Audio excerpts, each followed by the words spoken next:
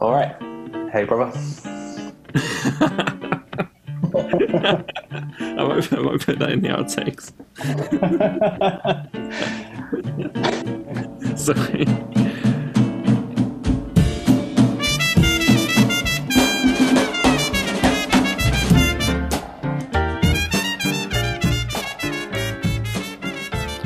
Alright, hello and welcome to the first ever episode of Long Ball Football. If you're listening to this, I have no idea how you found it, but thank you for listening. This is a brand new podcast from myself, Albert, and my brother Barney. We're recording remotely. I'm in London and Barney's in Newcastle. How's your week been, Barney? It's been good, man. I've really enjoyed it. The moment we've had the idea, my mind has just been overdrive. Do you want to tell me how the idea came about? Well, it was like last weekend, wasn't it? So we decided to have a crack at the fantasy football for the Portuguese league, got our teams together, and then I think it was from that we just said, you know what, we should do a podcast. Yeah, I might file it under one of Barney's crazy ideas, but one of the better ones. So, full disclosure, neither of us are journalists. We're not authorities on Portuguese football. This podcast is going to be, more about just us two enjoying diving headfirst into a brand new football culture for us, learning as we go, sharing with you guys. That's the thing that I've really enjoyed is you are learning. Like, I thought we both have quite an extensive football knowledge, but then when you start like trying to get into the league and watching the games and trying to find opinions, and you realise that there's so much to learn, and I think that's what's going to come across in these podcasts as we go through. We'll be learning. We'll have a bit more of an understanding of what's going on. I think it would be fair to say we're not total beginners to Portugal and Portuguese football, though we do have some background. I mean, do you want to talk about your prior knowledge of Portuguese football or anything you've watched before, stuff like that? Yeah, I mean, of course, like when I was getting into the Premier League and like growing up as a teenager, you had like Deco and then Ronaldo coming to Man U from Sporting, and that's when it first starts to become aware. Obviously, Jose Mourinho as well, what he did with Porto. What he achieved with Porto, I think, really kind of for English people certainly, or followers of the Premier League, I think it's fair to say that put Portuguese football on the map. Really, I mean, people would have been aware historically of Benfica, Sporting Lisbon, teams like that, but for a team like Porto, I think it's fair to say at the time were not, it wasn't normal for, it's similar to how it is now. It probably wasn't normal for a Portuguese team to really compete at the top level. For him to take Porto, it's crazy.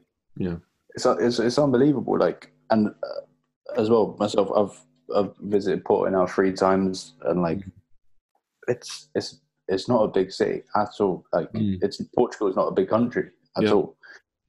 And that achievement is amazing. And not only that, the conveyor belt of players that come out of Portugal, be it Portuguese or Brazilians, they've consistently like produced amazing players. It is pretty remarkable. I think for me, this interest in Portuguese football came about. I started going to Portugal sort of semi-regularly, trying to go once or twice a year about 3 years ago now. At that time, I was learning to speak Portuguese formally.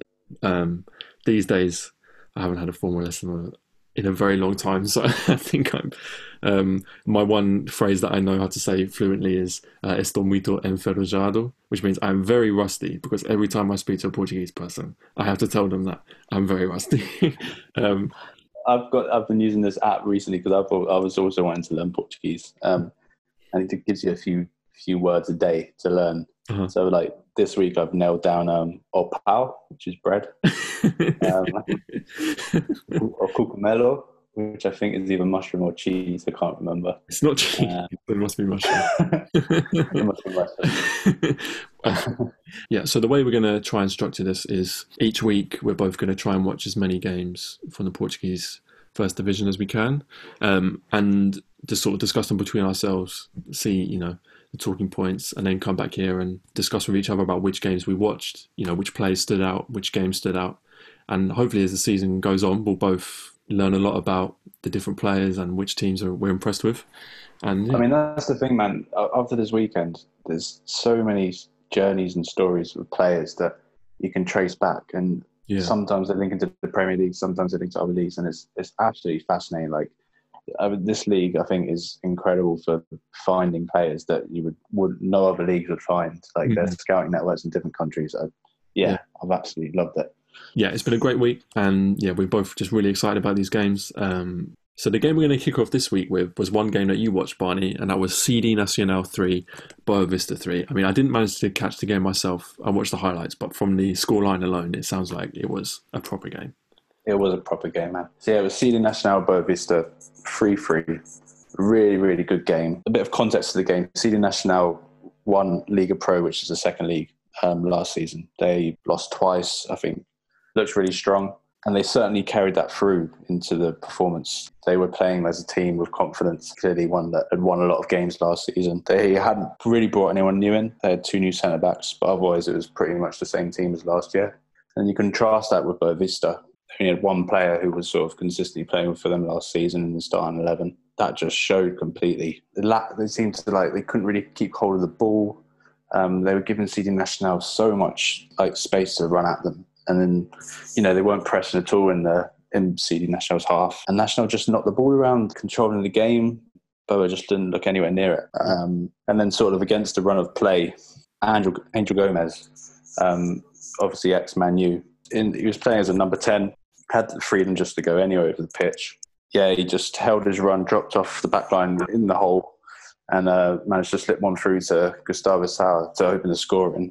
But going back to the match, there was a debutant for Boavista, another debutant, who Alejandro Gomez. Now he's an 18-year-old Mexican centre-back on loan from Atlas, I think. Okay. He was so bad, man. He got made an absolute fool. Riascos, CD Nacional striker, who I thought was really good. He was number 94 for them. He was just having a lovely old time with him. How old's the Mexican centre back? 18, young lad. They've given him the number 4 shirt. I don't know. Obviously, going to see more. Hopefully, see more of him this season. But Riascos, I think, nicks the ball off him that halfway line and just runs through and goal. There's no way Gomez is catching there. And then a little bit later as well, after getting the equaliser, he goes in to create the second for CD Nacional, cutting it back to João Victor, who's a new guy from Brazil. So yeah, CD Nacional have done really well to get themselves back into the game, having not deserved to go behind. And then just before the break, there's this, I feel so bad for them. So Kalindi, who I mentioned before, the right back for CD Nacional, he'd been knocked about the park, tackles flying and he'd taken a few hits, and eventually has to come off just before half time. And as he's getting the treatment, and obviously the right back's off the pitch, Boavista just attacked that side. Yeah. So RC Mangas, the left back for Boavista, just gets down, does a lovely 1-2 Angel Gomez, who just does a beautiful chip just over the centre back and drops back down to Mangas, who just finishes, and it's 2-2. Sounds like it was quite harsh on CD Nacional then. Oh man, it's just one of those things, like you're about to go in 2-1 up at half time. Yeah. Your player comes off injured, receives treatment, and then they just hit that side where he's missing. And yeah. Must take all the wind out of you going into half time 2-1 up. It's such a different mindset to going in 2-2 having conceded late.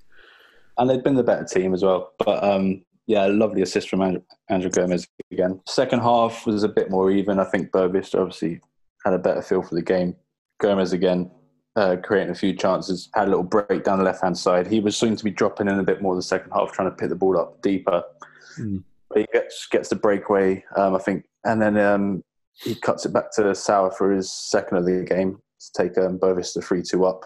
Then yeah, right at the end, I was so happy for them, and I think it was just a cross, a whipped-in cross, sort of hopeful. And Camacho, then number 7 for CD Nacional, he gets the header, and I was just really, really happy for him, because out of the two teams, I feel they would have been disappointed with the draw even.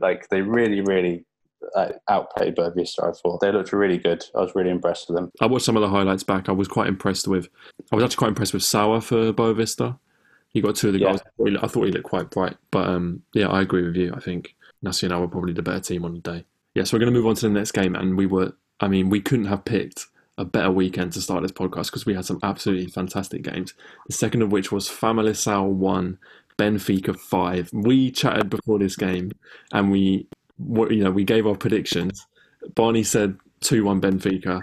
I said 3-0 Benfica. Turns out we added them together and got 5-1 Benfica. I don't think either of us. I mean, I think we both expected Benfica to win. Spent a lot of money. They clearly got the better team, but I don't think either of us really expected quite how dominant Benfica would be, especially coming off a hugely damaging Champions League defeat to PAOK from Greece. I mean, we're not going to go into the PAOK game. I think at this point it's probably been discussed quite a lot. But it's big for them though, because that's them out of the Champions League, and with all this money they've spent. We'll come on to talk more about Benfica's transfers after the game. But I mean, what a game! Benfica right out of the block was so impressive. I mean, the way they pressed Famalicão, they gave them absolutely no time on the ball. They had no time to play their game, and Benfica were pretty ruthless. They played a lot of their new players, and a lot of big performers from last year were dropped. No Pizzi, no Weigl starting, no Vinicius, who was top scorer in Primeira Liga last season. They went with new signing Darwin Núñez up front, Waldschmidt, Everton. They all look really good. I thought Waldschmidt looked fantastic, and he was the one who got the first goal. 20 minutes in, he just sort of broke through. I didn't know where he was going to play because I didn't know if he was a striker or if he was a. I don't think either of us knew much about him before the season started. Well, I heard someone describe him as like Podolski, and I think that was a really good way of describing him, because he's not out a striker. He's in behind and around, and I thought he was so quick and sharp, and he just seems to want to dribble and get past a defender or two, and that's how he got the first. And then Everton getting the second, another one of their new signings. Lovely finish from outside the box as well. But for me, best goal in the game, number 3 from Grimaldo, the left back. What a free kick, by the way. Oh, as soon as he stood over it, I knew that was good. Oh man, it was perfect position. First of all, absolutely perfect. And it's how lucky are we that we've got Grimaldo and Alex Telles, who will come into later in the Premier League. Like, I know. Yeah, I mean, it's funny because Benfica. There's been a lot of talk about Alex Telles. Again, we'll talk about that in a second when we're talking about the Porto game. But he's been talked about as, it's quite unique for a team to have such a talisman at left back. It's not really a position that you would associate with one of the biggest players in your team, but I think it's quite easy to overlook Grimaldo in the same way. I mean, Grimaldo missed the restart of last season through injury. He didn't play. They played Tavares at left back, good young left back. But I mean, Grimaldo made such a difference from left back as an attacking threat. I was so impressed. He was. So I actually thought in the first half Benfica were just hitting that right hand side, and I think like Andre Amodio and Rafa on that right. They just had so much joy, and I couldn't for the life of me work out what formation Famalicão were playing. Yeah, I think I couldn't know 3 at the back or 4 at the back. I don't know, but it looked like I think they were playing 3 at the back, and they had the new signing of Verdonk, who I think mainly played left back last year in the Dutch league, and they had him there, and he was miles away from it, and they had so much space, and Vertonghen, he was just loving it because he could just ping those balls to the right hand side all day. Yeah, and then when Verdonk did get to Rafa. Rafa was just had him on toast. It wasn't close at all, and it was a really difficult performance for Verdonk. It was his debut as well, and he got absolutely left behind. I mean, the manager took him off at half time. I think that was more just to protect him more than anything, because he was eaten alive the whole game. Miles away. There were plenty of players that we could praise from Benfica. I think everyone performed well, but someone I want to talk about, and anyone who listens to more than one episode of this show is going to have to forgive us, because we are going to bang on about Adel Taarabt until the cows come home. Oh man, what a player! I mean, it's incredible. I mean, I saw Benfica last September in the Champions League against RB Leipzig, and I remember going to Lisbon. I was on holiday to try and practice my language.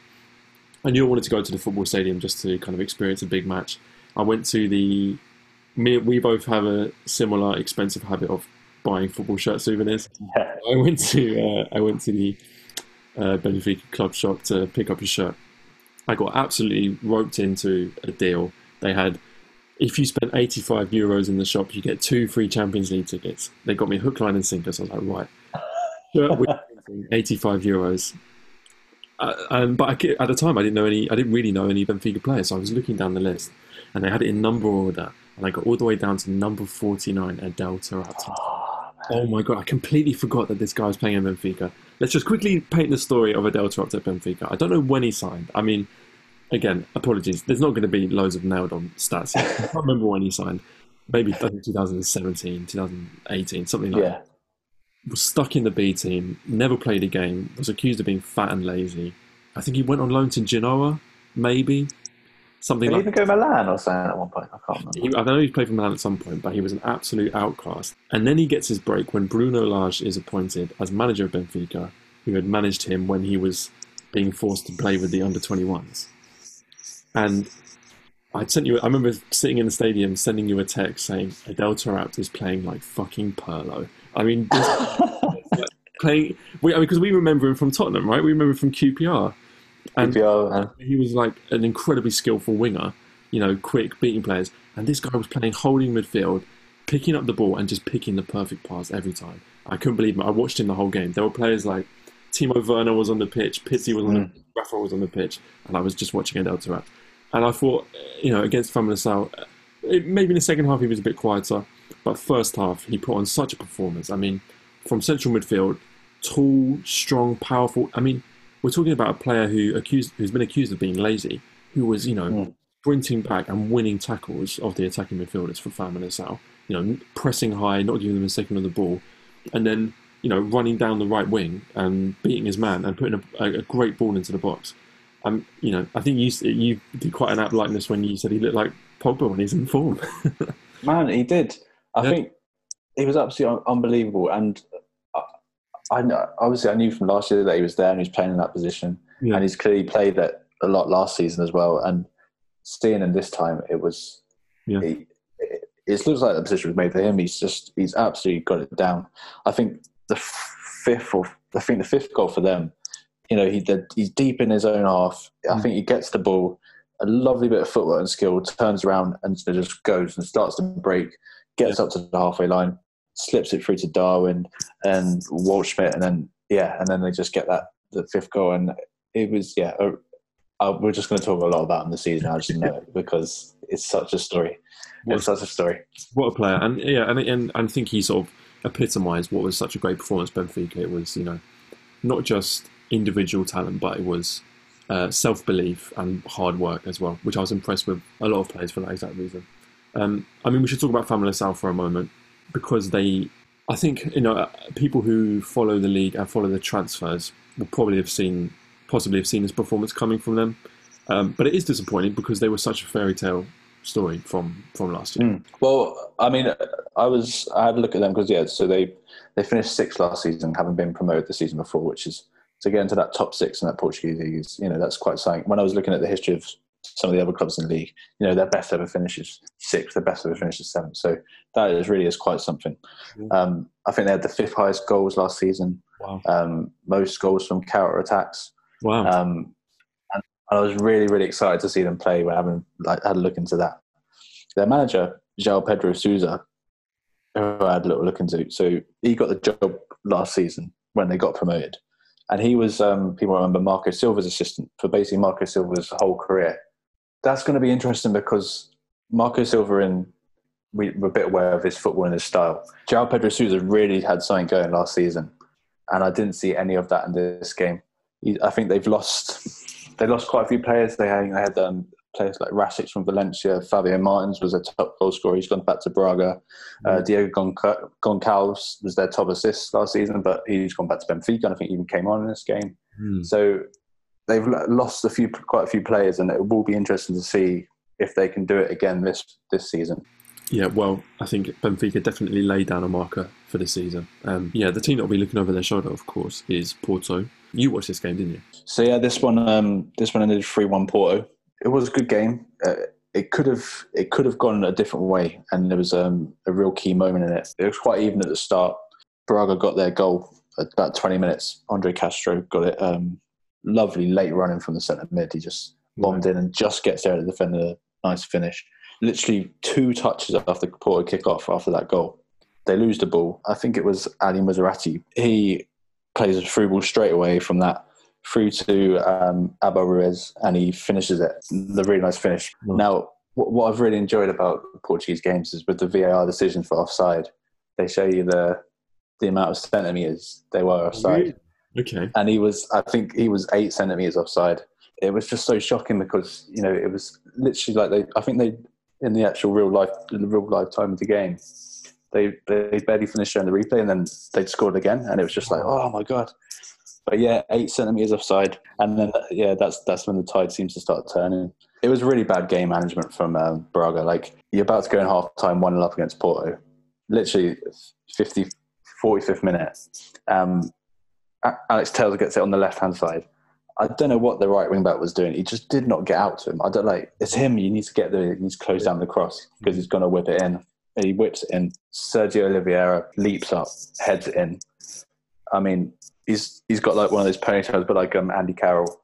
And then when he heads it, the ponytail comes loose and it just goes, his hair goes everywhere. Absolutely thumping header, yeah. And then that's 1-1. Yeah. And you've got 2 more minutes of extra time to play before, you go in at half time. So you just conceded a goal. What you don't want to do is give away a soft pen right at the death. And that's exactly what they did. It was Mr. Marega for Porto. He turns his man in the box and goes down, wins the pen. But he celebrates it like it's basically like it's a goal. And I guess you would if you've got Alex Telles taking them. It's just, when someone celebrates a pen, it just doesn't quite feel right. You know what I mean? When winning a pen just doesn't sit right. Andre Horta for Braga, he missed a few good chances the rest of the game. Eventually, Porto got the third from Mehdi Taremi. He does a really nice run. Yeah, gets another pen. It was such a poor pen to give. Like, the defender just it was so obvious what Taremi was going to do. Like, the defender just seemed a bit lazy, just got close to him, trips him over. And then Telles puts it in the exact same spot. I wrote down no doubt because, he's not going to miss those. I mean, yeah, it was an all right game. Like I said, it just could have. It was that moment where Braga scored 2 in like a minute. It just completely, like, if that had stayed, it could have been a completely different game. But poor game management from Braga. Like, you're 1-0 up from 45 plus 1 minutes, and then you go in half time 2-1 down. It sounds like Braga will be sort of ruining their own mistakes as opposed to Porto really laying down an imperious performance. Braga have got a new manager this season, of course. Someone English football fans will be familiar with. Carlos Carvalhal, who managed Swansea and Sheffield Wednesday. How did he find himself managing Braga this season? Well, it looks like he was with Rio Alves last season and got them into Europe, obviously, which is pretty good. And I guess Braga thinks he can take this team forward. I think they've brought in a few people, like I mentioned, Ali Mazrati earlier, who I think was at Guimarães last season. And of course, Nico Gaitan was a huge signing for Braga. He didn't start. I think he's injured at the moment, but that's definitely a good signing. I mean, he's probably going to be, obviously older than he was when he played for Benfica. Probably won't have quite the same impact, but in terms of a big name signing, I think obviously they've lost Francesco Trincao to Barcelona. I think he was their highest on assists last season. But they brought in Abel Ruiz from Barcelona B. I think he played once for Barcelona. And they've spent 9 million on him, and he started obviously up front.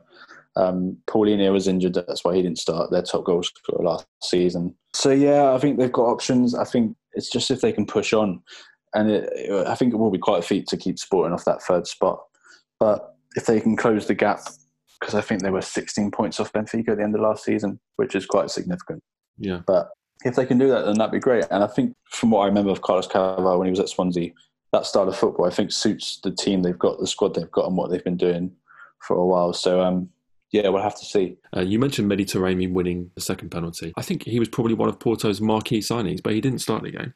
No, I was surprised by that because I think they started with Musa Marega, who was obviously very good for them. I think he got 12 last season, but Taremi got 18. I don't know much about the guy. I just saw that, 18 goals. I had to look him up as well. I mean, he obviously signed from Rio Ave. 28 years old, so he's not a young player. I think they signed him from a Saudi Arabian team as well. So quite quite cheap as well, didn't they? I believe so. It sounds like it was a good bit of scouting to bring him over. Yeah, no, I think it'll be interesting to see what they do with their strikers and who they start with. I mean, it looks like they are having a different tactic in the transfer market to what Benfica are doing, say. Yeah, and I think on paper, when you look at it, but when the season started and the strikers that Porto had, Taremi, Musa Marega, Z Luiz, and Fabio Silva, it's become clear quite obviously since that some of those players don't have a future at Porto. We need to have a discussion about. I think we need to get into transfers now because Porto have had a particularly interesting transfer window. I mean, I think it would be quite interesting to compare their transfer window and Benfica's transfer window. I mean, you look at Benfica, clearly reeling from what happened last season. The fans are furious. The players are embarrassed. To lose the title in the manner that they did was quite spectacular. And they've gone, they've spent a lot of money. It's well documented they spent 80 million euros so far. The transfer window is still open. They've gone for some relatively very big players, household names. They obviously got Vertonghen in the end on a free agent. They've paid him 5 mil, by the way, for that. Did they really? 5 mil signing bonus, I read. That's not bad. Blimey. Well, we know where they went. Well, they obviously went for him for Champions League experience, big Premier League experience. They very publicly courted Edinson Cavani for a long time. Oh man! A lot of people thought that one was signed. Obviously, didn't go that way in the end. But Benfica, you've got Benfica on the one hand, since spending £80 million on proven European players. They got Waldschmidt from Germany. They got Everton from Brazil. I think Everton will be player because Arsenal last January were rumoured with him, and I think that shows just like of what he is. European teams. I think he was linked with Arsenal and Napoli as well at one point.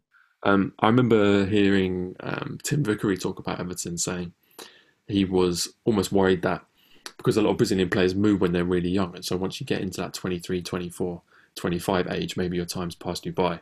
But Benfica, obviously, Jorge Jesus coming from Flamengo, knew him very well. I think it was a no-brainer. I mean, we talked about how well he did.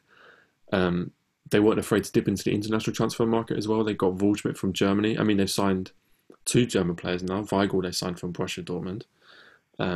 They got Darwin. Darwin's a very interesting signing. I mean, it's almost funny. You can compare it to, obviously, they lost out on Cavani, so they went for a, not quite similar, but they went for a Uruguayan striker, I think, 11 years younger than him, but a very different type of signing. Yeah, I mean, so he was playing the second league in Spain last season. I think he was top goal scorer. I can't remember, but 21 mil, on a player from the second tier of Spain. My favourite stat. Do you know who the second most expensive person to come out of the second league in Spain is? I wish I knew enough about Spanish football to answer that question. So Darwin went for 21 million. For 20 million back, I think 2001 was Jimmy Floyd Hasselback going from Atletico Madrid to Chelsea. I mean, that's mad, isn't it? Wow. Yeah, but I think that's good business. He's young. I thought he looked quite good yesterday. I've got a little quote actually from Jorge Jesus about him because I was surprised. They've got Vinicius, who was top goals. Was he top goal scorer last season? I think he was been rumoured with Tottenham. Seferovic as well, who I think had quite a good season last season. But yeah, Jorge Jesus said this. I didn't ask for any striker. I said that we need to have one who knows how to attack the last line and gain space. Vinicius and Seferovic do not have these characteristics. Wow. Like, that's pretty damning, isn't it? And it's a sign of what he wants. Because it's becoming clearer and clearer that Jorge Jesus does not rate Vinicius, and I find that really surprising. He's a player that they invested not only a lot of money in, but they relied on him last season, and he was the top scorer. I mean, it's strange to hear Jorge Jesus say that he doesn't think he has characteristics he needs, because what more characteristic do you need than being the top scorer in the division that you're being asked to play in? Well, this is what I'm interested in, because he's clearly got a style he wants to play, and he's going to want to do that. It could mean that he might be trying to bring more people in. They're going to have to sell somewhere, because they've already splashed out, and it'll be interesting to see if players like Tarab can keep their place, which I really hope he can. Weigl, you mentioned Borussia Dortmund, he was highly rated in Germany, but I don't think he's got many games last season, so we'll see how he does this season. He played games towards the end of last season. I think the fans kind of warmed to him a bit more. Yeah, so we'll just have to see. Looking at Porto's transfer business as well, Benfica have made some massive statements, and I know Porto seems to have been buying within the league, And whether that works out for them or not, we'll have to see. But it's going to be interesting. It seems like Porto have almost. I mean, I was thinking about this the other day. I think, and I want to give a big shout out to a website that we both read quite a lot called Tuga Scout. I read a really fantastic article. There's a journalist there called Alex Gonçalves who does some. I mean, if you're interested in Portuguese football and you read in English, I think it's a really invaluable website. He did a great article about how Porto have been sacrificing their youth to try and preserve the current generation of players, and it really got me thinking about. About the different transfer windows that Porto and Benfica have had. Obviously, Benfica signing a lot of big name players, spending a lot of fees, and Porto really not making that any flashy signings at all. You know, Mehdi Taremi. I know to people who know the Portuguese league, it's a very smart signing for them. You know, top scorer in their league last season, comes from within the division. They're not paying, a big fee that they would have to pay if they sourced him from abroad. Yeah, I mean they made some understated signings from within Premier League. They signed Sanusi, left back from Santa Clara, Ramos, the goalkeeper from Tondela, and of course, you mentioned before, Carrasco was a big signing from Boa Vista. I mean, buying your local. I mean, I know sort of in a battling it out for the title, they're not really rivals, but in a local sense, buying your rival's captain. It's quite a big. I know, but also two of those people were on the free as well. 82 million from Benfica, and I don't know how much support spent. And they've obviously made a huge profit from the Fabio Silva to Wolves. Were you surprised by that move? Not only was I surprised by the move, I was surprised by the transfer fee. I mean, the fee was huge for an 18-year-old striker. I think he made 6 appearances last season. Yeah, I mean, and not only in this climate as well, but like Wolves have always come across as quite sensible, like being quite smart in the transfer market. Yeah. And if this is a smart transfer, then he's going to be unreal. If this comes off, I'm really looking. I really want to see how he does. I think he had a hard debut, didn't he? Mr. Sitter, not fun. Not great. But they also, we've got Porto selling. They sold Fabio Silva and they sold Vitinho to Wolves. 2, very promising young players that they've sold before they've really made an impact on the first team. There's rumours that Diego Leite is going to Valencia. Zé Luiz, who was a good striker for them last season, linked with Spurs in January last year when Spurs were desperately looking for a striker, not been assigned a shirt number.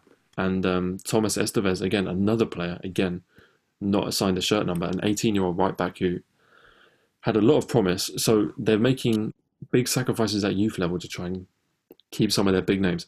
In my opinion, they had the best player in the Premier League last season in Jesus Corona, who still contracted to the club. Doesn't look like he's moving on. It looks like they're selling Suarez to China, but that's only for a transfer fee of 10 million euros. They still might bring in Tony Martinez, but again, in my opinion, a very similar signing to that of Taremi, a good performer in the league last season. And if that does come off, it looks like it will come off. It's been in talks for a while. But that's another big signing. Yeah. Very different transfer windows. And I think we both agree that it puts Benfica as favourites for the title this year. I just can't see. Porto's first team is great. I mean, if I know Alex tells us rumor of Manu, if they were to lose that is huge. I don't know how they can replace him. I think we could talk about this with the whole pod, but exactly. Maybe we should do a special episode for just Porto transfers. But for now, we'll get back to the games from last week. We've got a couple more left. One that caught my eye and that I managed to watch 90 minutes of was Tondela versus Rio Ave. Rio Ave, obviously, formerly managed by Carlos Carvalhal. They've got they completed the fairy tale season last year, qualifying for Europe, I believe, on the final day. We both actually watched their Europa League. I have no idea what the team is called. I think from Serbia. Who they left it very late in that game. They scored 2 goals, I think, after 90 minutes. And they left it late again in this game against Tondela. It finished 1-1, but Tondela took the early lead. I thought, Rio Ave were a team that we're quite interested to watch. I was quite interested to see how they played. Rio Ave were pretty broadly on top for the first half. I thought, they dominated possession. They were passing the ball around. But I did think they struggled to kind of unlock the defence. Tondela played quite defensively. I think Rio Ave kind of lacked that final ball into the box, that kind of cutting pass. They started with a player that I'm quite interested in, Gelson Dalla up front. He didn't start the game in the Europa League game, which I was quite interested in, and then came on, and I thought he was the difference maker. So Yeah, he changed it. they started in this game as the lone striker, and I thought he was quite isolated. I don't think that's really his game. He's more of a he wants to get on the ball either on the wing or as a number 10, run at defenders, make something happen for his teammates. So I think they kind of struggled to capitalise on their dominance. And in the end, it was Tondela who got the lead. They scored a fantastic header, but it was just a corner kick, Should have been easily dealt with, but credit where it's due. Great ball in the box. I mean, as you said, fantastic header, absolute bullet header. Great run into the box, yeah. And Tondela took the lead into the second half. One player who I was surprised to see taken off at half-time was Lucas Piazon. He was playing as a kind of playmaker, trying to make things happen. So I was surprised to see him go off and for the manager to bring on Moreira, a much more physical, direct target man striker. So to me, that was kind of confusing at half-time. I wondered where he was going. But what that allowed was for Gelson Dalla to play much deeper. And with that, I thought actually that really opened up the game for Rio Ave. I thought they came out very positively. Gelson Dalla was attacking from the left wing, from the number 10 role. Tondela soaked up the pressure for a very long time. But a player I think we both are quite interested in, who signed for Rio Ave this summer, Geraldez, came on at about the 70-minute mark, and he really changed the game. He really took the game to the next level for Rio Ave. Wanted the ball all the time. He was coming deep to get the ball, looking for forward passes, pass and move, simple stuff, but really effective, quite a direct player. And in the end, I wasn't surprised that it was him who set up the equaliser. From the highlights I saw, so obviously, we briefly mentioned earlier, Claudio Ramos was Tondela last season, the Portuguese goalkeeper.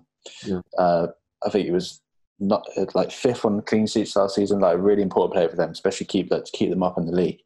He's gone to Porto on a free. Their goalkeeper, so Babacar Niasse has replaced him. Right. I think he's only 22 years old. First of all, he's the thinnest football player I've ever seen in my life. He's really tall and really, really thin. Okay. But I just thought he just looked a little bit erratic. I thought he wanted to get involved. He wanted to come out for crosses, come out for punches. They almost scored early on in the beginning of the game, didn't they? I think Lucas Piazon rounded him, but unfortunately was offside. But you never want to see a keeper. You don't want a keeper who wants to be involved. You want a keeper who's just quiet, does his job. I don't know. Yeah, no, young keeper. We'll see how he gets on. Hopefully, he matures into the role. But it was an unlikely. I thought it was an unlikely goal scorer for Rio Ave. We laughed about this when we chatted about the game. So I think about the 85th minute, young Japanese kid comes on by the name of Ryotaro Machino. I'm watching the game with the Portuguese subtitles, so I can't really understand what's going on. All I can understand is Manchester City. So I imagine this kid's come from Manchester City. Anyway, I think it gets to like the 90th minute of the game. Geraldez, great ball, finds his man, simple finish into the bottom right corner, makes it look so easy. Great goal. You wonder why they hadn't done it all game. But anyway, they got the result. I looked up Ryotaro Machino afterwards. Turns out he's 22 years old, on loan from Manchester City. Never made an appearance for Manchester City. Was on loan at Heart of Midlothian in Scotland last year. I think scored a few goals. And is on a 2-year loan at Rio Ave. So we'll see what happens when he returns as a 24-year-old player to Manchester City. He's getting in the team. I mean, it will be interesting to see. I mean, if you like to hope that if he's on Man City's put, they obviously see something in him. So and this could be a good league for him. I don't know how he fared in Scotland. I think I had a little luck. He didn't get too many goals or assists or anything like that. But yeah, a bright spark on the day. Looked great. But one negative from the game was that Gelson Dalla went off 70 minutes with a shoulder injury. So we'll have to see how serious that is, because I thought he was, like I said, one of the best players for Rio Ave. And I think they will, if they want to carry on the Europa League push that they started last year, then they'll need him in the league and in the Europa League.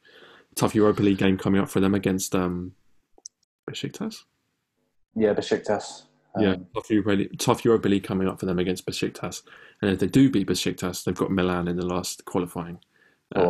So it's going to be a tough. I think we'll both follow them in Europe because it's quite a nice story. But nice kits as well. I like the kits. Always helps. A nice little link into the next game. Obviously, Tondela had Pepelu last season, Spanish kid from Levante, and I was going to say that losing him as well will be quite significant for them this season. But he's back in Liga NOS, and he's with Grimares, isn't he? He's coming on loan again. Yeah, of and course. I thought he looked really good. Yeah, I thought he looked. I thought he looked okay. Did you catch this game, Guimaraes versus Belenenses, which ended 1-0 to Belenenses, which I think surprised a few people. Yeah, no, I saw the highlights. I thought Pepe looked all right. I mean, this was another. Grimmer is a team that I'm really looking to find out a bit more about this season. But I think they'll be disappointed with the loss, won't they? I think it was a very similar. I think it'll be. I think it's very similar to how Boavista played. I mean, a team that in the summer, based on their transfer activity, there's been a lot of excitement about. But I think they underperformed. I mean, I think we've all seen the signing video of Ricardo. Ah, I mean, we could again another thing we could do a whole just his signing video. But I think it just shows that there's a kind of an air of excitement about them. They've got one of the most exciting players in Marcus Edwards. For any Premier League football fans listening, you might remember him from his days as a youth player at Tottenham, briefly on loan at Norwich, and he's really finding his feet at Vitória Guimarães. One of the stand-up performers last year, briefly I think linked with Porto this year. It will be interesting to see where he goes in his career, whether he sees himself staying in Portugal or trying to earn a move I back. think Tottenham have got a massive sell-on clause. So if he was to leave, it'd have to be for big money for Grimmers to actually get something. So That's fair. I think, yeah. But I think it'll be good for him to stay another season. Like you say, you think he's grabbed the number 7 shirt this season. That's a good sign because it means he wants to be there and try and make a bit more of a name for himself. I think he's a fan favourite as well. I mean, I'm sure that'll be good for him to, have the support of his teammates, have the support of the fans, and be a big player in a team where he's relied on and in a league where he's competing for European football. Yeah, so it was quite an even game in the end. Belenenses are a team that neither of us really know much about, but I thought they had the better of the chances in the first 25 minutes or so. Vitória playing well. I thought they built up well. They played nice football. It's a strange thing to say after we've just bigged up Marcus Edwards, but I think they lacked quality getting the ball into the box. That kind of final pass, I think they did lack a bit of quality. And then they sat people back, didn't they? I think they were playing 5 at the back. They had yeah, that's 9, 10 men behind the ball. But then I thought they defended well. And, Vitória did have a goal ruled out at 40 minutes. Fernandes with a header. But I don't think you can say it was a completely dominant performance from them. But it was Belenenses who got the goal just before half-time. And it is fair to say it was against the run of play. Similar to the Tondela game, it came from a corner. It was quite a poor ball into the box, actually. It was one of those crosses quite fast and bounced around the 6-yard box. Defenders didn't deal with it. Pretty much bounced off the striker into the goal. I liked about this, the guy, was it Fiabang Fete, scored? Yeah. He didn't celebrate, really made a big thing about not celebrating.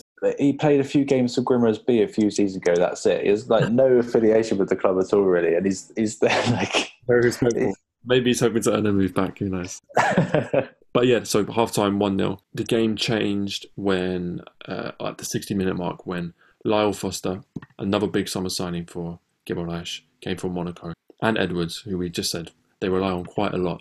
Both came off at 60 minutes. I'm not sure if Edwards was injured. He did go down about 20 minutes into the game, but I was surprised Lyle Foster got the start. I had a little look at his stats. He got 2 goals last season as a striker. Monaco obviously ready to get rid of him. But. Yeah, I mean, new signing. I think for the manager, he's probably keen to give him a run out and just see what he can do. The game changed at about 60 minutes when Foster and Edwards went off. It gave an opportunity for Ricardo Quaresma to come on. I think that's what everybody was waiting for. Came on alongside Noah Holm, a player I had to look up, 19-year-old Norwegian. They signed from the Leipzig under-19s. Never played a game for Leipzig senior team. And it really was a game, after that game of 2 subs, really. A story of 2 different subs. Ricardo Quaresma, who came on and really showed his quality, I thought. Hasn't got this, that blistering pace, but, the dribbling. The crosses. Yeah, exactly. The crosses were so good. The box was fantastic. And that's why, when I compare his game to Noah Holm, who was on the receiving end of those crosses, I thought he had 2 great chances to score, and he missed both. And for me, though they were both chances that you would expect the striker to put away, I think he has to be scoring those, and he didn't take it. I mean, fair enough, young player. What I was surprised about, like I said, with Lyle Foster not starting, and then the fact that Noah Holm came on, I don't know I couldn't remember if he was on the bench, but they signed Welfon from Pacos Ferreira. Okay. And I think he got about 16 goals last season, Wow. And I think he was on a free. So I don't know if I couldn't remember if he was in the squad or not, but I assume he'll come in at some point to play up front. Yeah. But it's promising in the sense that they're buying young, particularly from the likes of Monaco, who've had excellent scouting. like they signed some good players, and Leipzig as well have got produced some really good players. So hopefully those two will be able to come through this season. Yeah, and again, Victoria Guimaraes, another team that they will be expecting more. I think the fans will be expecting more from them as well. Well, the next game that I watched that we were both looking forward to was Moreirense versus Farense, and we were looking forward to it for a very specific reason, and that reason is one man, Ryan Gauld, a player who we've both been quite fascinated with. I mean, we both saw the story, or I think it must be 7 years ago now, when a while ago. There was a 17-year-old kid he signed for Sporting Lisbon, and just what a story that was. 17-year-old Scottish kid signing from Dundee United. People call him the Scottish Messi and stuff, weren't they? Scottish Messi was bandied about like nobody's business. He looked fantastic on the highlight reels, I have to say. He had some great highlight reels. He looked great. But, of course, it didn't work out for him. He only made a handful of senior appearances, played mainly in the B team. He went out on a few loans. Went on loan to Farense once before, went back to Scotland to Hibernian before. And to be honest with you, he didn't really impress on any of his loans. But the big surprise in his story is when his contract at Sporting is up. And he takes up the offer to go and play for Farense permanently, because I think for a young player like that who's moved abroad and not made it, to not take the easy decision to go back, really admirable, I think. And, he was very humble, took an offer at a second division Portuguese side in Farense. And it's worked out for him. It's worked out for him. And not only has it worked out for him, but he has absolutely transformed himself as a player. I don't think anybody could have seen this coming, the fact that, he was obviously a young flair player, but he has transformed himself, not just physically, but psychologically. Yeah, he looks bigger. He's a leader on the pitch as well. He speaks the language. We've seen interviews with him where he speaks fluently, and he is an absolute leader on the pitch. We'll talk through the game quickly in a moment, but 89 minutes in, and he's sprinting around the pitch, closing down while 2-0 down. Really fantastic. He was their top goal scorer last season, wasn't he? Yeah, from midfield. Takes the penalties, is ready to step up for the team. Really good player. As I just alluded to, Farense did go lose 2-0 in this game. Poor start. Disappointing for any newly promoted team to lose. But, the overall performance was very promising. I thought they had some great chances, but they made it very difficult for themselves when they went 1-0 down in the second minute. They would have been wanting that positive start to build the confidence, to settle into the game. But yeah, Moreirense got a very, it was an easy goal. It was a low ball into the box, tap in, second minute. I have to say with that, the first one, the centre-back for Farense, it was like the first minute of the game, he looked like he was out of breath trying to catch the striker. Like, it was, really poor. I think credit where credit's due. I thought they dominated the game after that. I thought they dominated the rest of the first half, and they probably would have gone in at half-time feeling quite confident despite being 1-0 down. But, of course, they were really derailed. 47 minutes in, the goalkeeper, a new signing, a experienced Premier League goalkeeper. Oh, yeah. And it's a red card. I mean, it's difficult. He just can't do that, can you? He's come out to meet the striker, and he's he's caught himself short. He has to, if he stays in the box, the striker touches the ball and gets past him. He has to come out. Made the wrong choice, and it was a clear red. I think it's a very disappointing for them again. Second minute of the first half, they got a goal down. Second minute of the second half, they got a man down. So they really made it difficult for themselves. But I thought they had to work hard the rest of that game. Game, and I think they can be proud of their performance. I think there's a lot more to come from them. I've seen some discussion online. People's predictions for the season. I think a lot of people have Farense to go down, but based on that, I think they can be positive. Yeah, I think obviously Ryan Gauld hit the post in that game. But if he can get a few goals like he did last season, and like you said already, man, he did look like a leader. Obviously I was keeping an eye out for him, but I would have noticed him anyway because he was just like running around, closing down. There was moments where he was pressing, demanding his teammates to press with him. And, someone I'm really going to look forward to seeing more of this season. Yeah, he was the main man on the pitch. I think I wanted to give credit as well to Farense player Luca. They both had, I think, a couple of good chances each. They were both, I think they were the two players for Farense in the first half who had the confidence to take the shot on, try and create something even at a tight angle outside the box, work the keeper, give, obviously there's no crowd, but if the crowd were in, it would have given the crowd a boost. So they were good players. I think there's quality there. I think there's work to do. I think they'll have probably a tough season, but plenty for them to be confident about, I think. Cool. Yeah. So the last game we're going to talk about was Santa Clara Maritimo, which was on Sunday at 4. The game was it wasn't that good. Ended 2-0 to Santa Clara. So they Santa Clara came 10th last season. Maritimo came 11th, and they were almost identical goal difference as well. So this is a game where you want to be beating the other one to sort of improve your position in the league this season and sort of give yourself a mark of where you are. Like I said, it was very even. First half was pretty dull, to be honest. Thiago Santana for Santa Clara got 2 goals. Big Brazilian. He got 6 goals in 33 games last season. So I think he'll be hoping to get a few more. So obviously tonight is Portimonense and Pacos Ferreira. Portimonense were really lucky to avoid relegation last season. So I think they're favourites to go down probably. They're losing their big players. And Pacos finished 13th. I'm interested in Pacos because of big Douglas Tank, the striker, Brazilian striker who I've got my fantasy, who I'm banking on this week, man.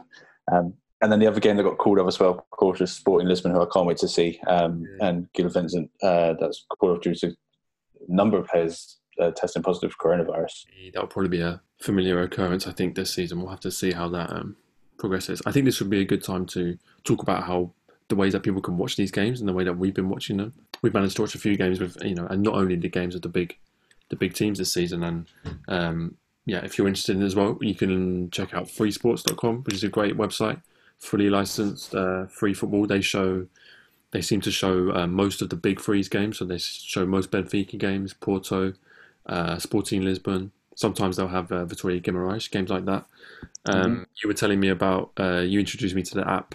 Yeah, the LiveScore app. I heard about someone mention it on the podcast, and there seems to be streaming quite a few games. Not only the Portuguese league, but other leagues as well. That was really handy for the weekend. Watched a few games on that. I was going to say, and then you introduced me to abola.pt. Yep. abola.pt. That was really good for sort of getting news articles and in bite-sized chunks as well, which is really good. Yeah, so if you want to follow Portuguese football, there are ways out there. We're doing this as a kind of light-hearted theme podcast, but if you want to listen to something more serious, you can listen to A Próxima Jornada, which is a great podcast, which goes quite in depth. They've got a great website. We recommend you check them out. I already shouted out Tuga Scout earlier.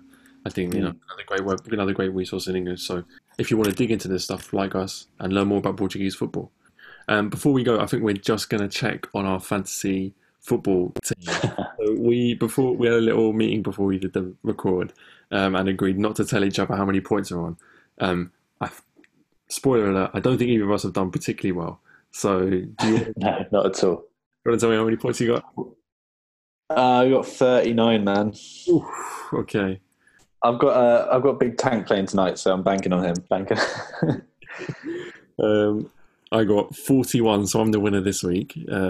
Oh man, Alex Tellez got about 40% of those points. Alex Tellez got me 18. Yes, same. Yeah, no, I've got Reggie Cannon who got me 1 point. Disappointed with him. That I've already talked about.